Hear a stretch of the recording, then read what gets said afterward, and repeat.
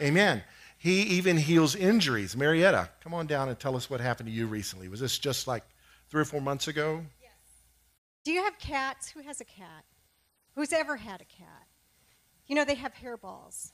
And the last place you want to have one of those is on furniture, right?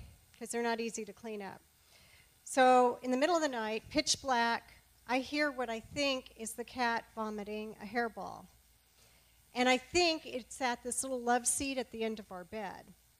And the last thing I wanted to happen was that hairball be on the bed. So I sat straight up in bed in the pitch black and dove over the top of the love seat to push the cat off the love seat onto the floor so she would have it on the floor, which was tile, easier to clean up.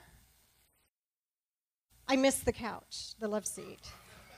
I fell on the floor, hit my face, split my lip, bruised both knees, had a goose egg about that big sticking straight out of my shin, and my arm hurt really bad.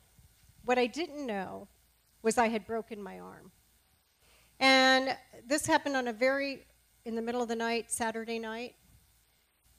By Monday morning, I was in quite a bit of pain, and I told Greg, I said, gosh, I'd sure like to go to the chiropractor because my shoulder hurts, my hip hurts, my knees hurt, my back hurts before we get out of town. And so I stopped in, saw the chiropractor. She adjusts all parts of me, one by one. She gets to my arm, and she's reluctant to do it without an x-ray. She takes an x-ray, walks me around the back side, shows me on this giant Apple TV screen that my arm is broken, my right arm, and tells me I need to go see an orthopedic doctor when I get back up here. So I go to an orthopedic doctor.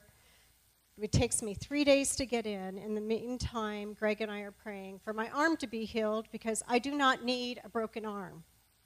I don't want one. I didn't ask for it, and I just do not want it. On the morning that I was to see the orthopod, I woke up and I felt what I can only describe as big.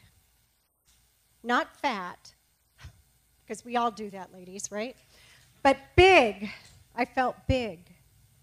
And I can't explain that.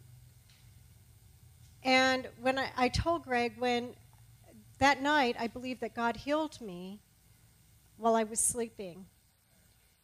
I said, we're going to go to the orthopod. He's going to take x-rays because he's not going to want to look at the other ones. He'll look at them, then he's going to look at his own x-rays. So he's going to take his own x-rays. He's going to look at them, and he's going to tell me my arm's not broken. And then I'm going to ask him why the other x-rays, oh, by the way, an emergency room doctor saw those x-rays and said it was broken. So now 2 doctors telling me my arm's broken. Okay, so back to the orthopod.